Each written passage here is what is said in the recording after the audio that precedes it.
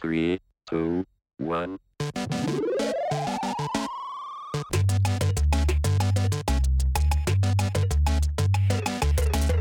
You are listening to the D-Bad Movement. This is the Don't Be a Dickhead podcast. Here we are for episode 19. And you're with me, John Gilbert. Me, Ian Thompson. And me, Alex King. So today we're going to be talking about dickheadery and driving. Driving. So I thought you might have given us a bit of a brum-brum there. Well, I was going to give you a brum-brum, but I decided against it. Yeah, okay. We'll try and entice you back into I feel like this isn't my episode because I don't have a car anymore. I mean, I do still drive, and I've got a lot to say about it, but I do drive a lot. That's correct. But Alex's car drives really nicely. Yeah. What about mine? Yeah, yours drives nicely as well. It's just I'm getting on a bit now, to be honest, Johnny. Yours is very low down. Right, yeah. I've heard that. Yeah. Maybe you should drive your own bloody cars. So when you're driving Alex's Fiat 500, do you find that you're behaving differently to when you were driving my Audi? So, well, and There's a reason I ask. I think I know what you're getting at here because, go on, tell us why you're asking first. So the reason I ask is that well-known scientific publication, The Sun, claims that the worst drivers, according to Etiquette, are number 3 Range Rover drivers, 2 BMW, but the worst are Audi drivers. Okay, which is you. You see, I'd have thought it'd be BMW. I'd have thought Range Rover. Well, I can see why they're saying Range Rover, actually. So I hire quite a lot of cars, as well, you guys know, because I generally only really use cars for certain work projects, so I build it into the cost and hire them. And the place I hire them from, because I get a really good deal because I know them quite well now, then they often give me quite nice cars, like big Land Rovers and like nice 4x4 Jags and things like that. Whenever I get one, whenever I'm driving a normal car, then I always think to myself, look at the big 4x4 people. They think they're real good and they're just dicks. And then I get in one myself and I realise I'm better than everyone else on the road right now. And I realised to myself, like, I know I'm a dick and I like being a dick because me as a dick is better than all of you little car people. And I really love it. So, I mean, I think they are dicks, 4x4 drivers, but I don't think you can really blame them because they probably are better people once they're in their cars than us. So a Fiat 500, I mean, that's one of the smallest cars, isn't it? Do you feel you have an inferiority complex driving that, Alex? I feel like people will probably judge me in the fact that they probably think, oh, it's just a young girl that's got this car. So I feel like maybe people do that, so they don't let me out and things like that. But I don't know if I'm just paranoid because I've got a little small car. You see, I think your car's quite good fun to drive because it's like driving It is. It's like driving a little go-kart. It's small. It's still reasonably nippy because it's quite small. Then it kind of feels a bit faster than it is, if you know what I mean. And yeah, I think it's a nice light car. So it's a fun car to drive. Jordan doesn't really like driving it because he said he gets funny looks like when he gets out of it in like car parks and stuff. Is Jordan quite tall? Yeah. I imagine, like, because it's all right for me, but it's not perfect. But I imagine anyone taller than me, and they're going to really start to struggle. So once when I was a passenger in your car, Alex, was the day I discovered what my knees taste like. Your head was literally like bent up against the roof. Yeah. It just, I was curved in such a way that I was worried the police would pull us over, so you're not allowed to do that in public, mate. Well, you see, because one of the other gripes I have about cars is cars where there's plenty of room for a decent back seat and they don't have a good back seat. And that's like your car, John. When we went to Edinburgh and I had to sit in the back seat of your car, once you're in, it's fine and all. But getting out of it, it's like being born again. And I don't mean in a Christian way. Yeah. I mean, geez, it's just impossible to get in or out of. Which you might not think's a problem because you're just thinking, how often do you get in and out of a car? Well, let me share this, dear listener. Ian has car sickness, it turns out, so pulling over so that Ian can crawl his way out of my car to vomit by the side of the road is quite a feature. In fact, we were on our way. I was late to go and do an interview with the British Comedian of the Year because of your vomiting bad roadside. So I apologise for that. Maybe if I'd have had a better car, you could have been in and out. Yeah, to be fair, I tend not to get car sick when I'm in the front, and I don't when I'm driving. It's when I'm in the back. especially on windy roads, which is pretty much what you get when you go to Edinburgh. True. Fair enough. Now, you might think, what difference does it make? I mean, a car is a car, and it's all just us talking about being affected by branding decisions. Why should we view an Audi driver differently to somebody who drives a Fiat 500? But apparently, scientists say that if you drive an expensive car, you're probably a jerk. Wow. A new study, this was on CNN, a new study has found that drivers of flashy vehicles are less likely to stop and allow pedestrians to cross the road. The likelihood that they'll slow down decreasing by 3% for every $1,000 that the vehicle is worth. Wow. I mean, I feel like you can say that about everybody, but I do feel like when you're waiting to come out of a junction, it's very rarely someone in a very nice car that stops for you. That's what this study from the University of Nevada is saying. I agree with you, Alex. However, I don't know why more people don't drive a bit more like me, in that when I do have a large car, what sometimes I like doing is, when I'm driving, I like letting people out, because then it gives them longer to see my nice car. So I'll roll around the street slowly, like I'm in a rap video, and just sort of like take in the sights, let people out. Yeah. So what the researchers have said is that people in expensive cars feel a sense of superiority over other road users, and that the disengagement and a lower ability to interpret thoughts and feelings of others is mixed with feelings of entitlement and narcissism that leads to a lack of empathy for pedestrians. This is very deep. Yeah, this is what I was talking about earlier. And when you're in a really nice car, yeah, I mean, this makes me an even bigger dickhead than you might think as well, because I don't even own the nice car. I haven't even earned that nice car. I've literally just hired it for a little bit of money. And yet I feel so much better than other people on the road or the pavement. Wow. Okay, well, maybe then you're picking up from this, because another study by a Finnish university has said that self-centered men who are more likely to be argumentative, stubborn and disagreeable are more likely to own a high-status car, such as an Audi, BMW or a Mercedes. Those words described Ian. So that might explain. I also missed off unempathetic. I see, I'm not a massive fan of Audis, BMWs. Mercedes are all right, but I'm not a massive fan. Yeah, I mean, I guess you can't argue with science. No, there we go. We've had a comment from Jamie Rhodes, and he said, just a short and simple one, indicators really help, which I think that indicating really bothers me. Yeah, it is annoying. It is stickheadery. Do we think that Jamie's implying that people aren't using them properly, or is he just giving us a driving tip? Either. So, yeah, I don't get that one. Like, why don't you indicate? And I just absolutely lose my shit at people when they don't indicate. If I'm waiting to go a roundabout and then they just go left, and do you know what? What's it cost me? 2 seconds? It doesn't really make any difference. Yeah. It's infuriating, though. It's infuriating. Just literally, it's a tap of the hand. Like, it's not hard. I think it is odd how angry people get driving, though. I think it is quite a skill to be able to just drive around calmly and not care about what people do. It brings out another side of you, I think. The slower you drive as well, then the easier it is to do that, I think, as well. Because you can just sort of think like, well, you know what, I'm on my way somewhere. It doesn't matter what time I get there. Or even if it does matter, there's nothing you can do about it. So, but I mean, I am bad at it. I get furious when I'm driving. Yeah, one person's serenity is another one's fury.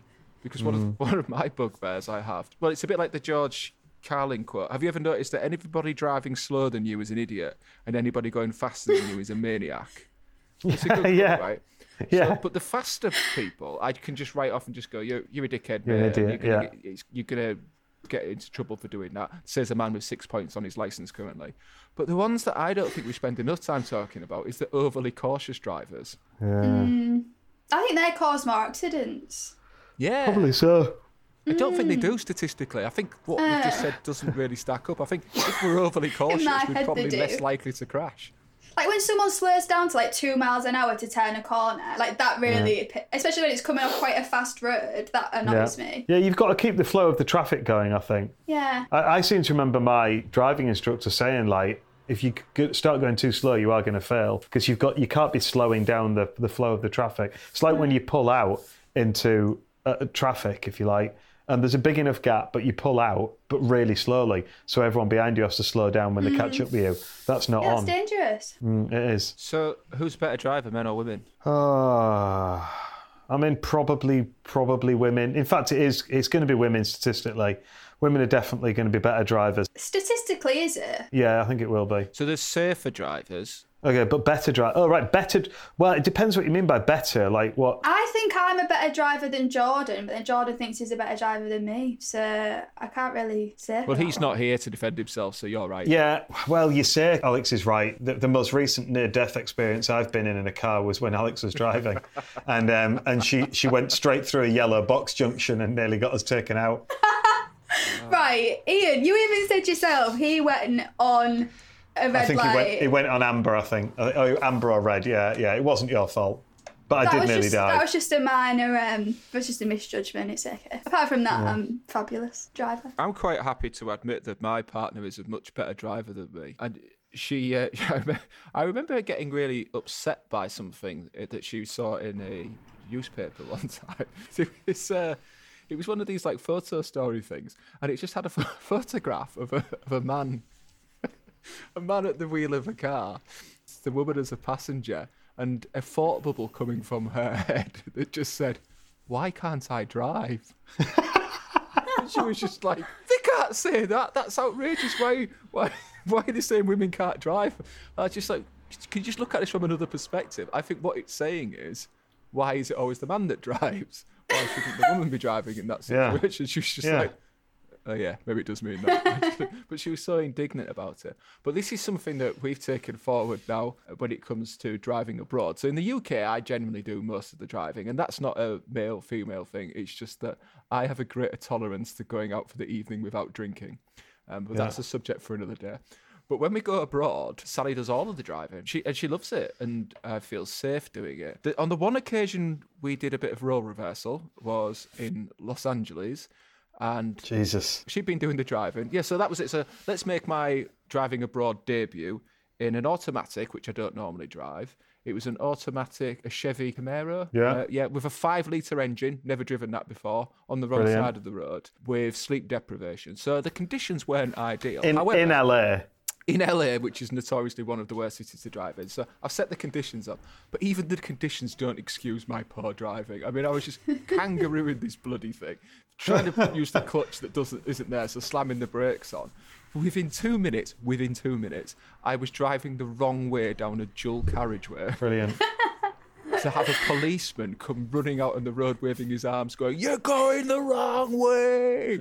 So I did a U-E.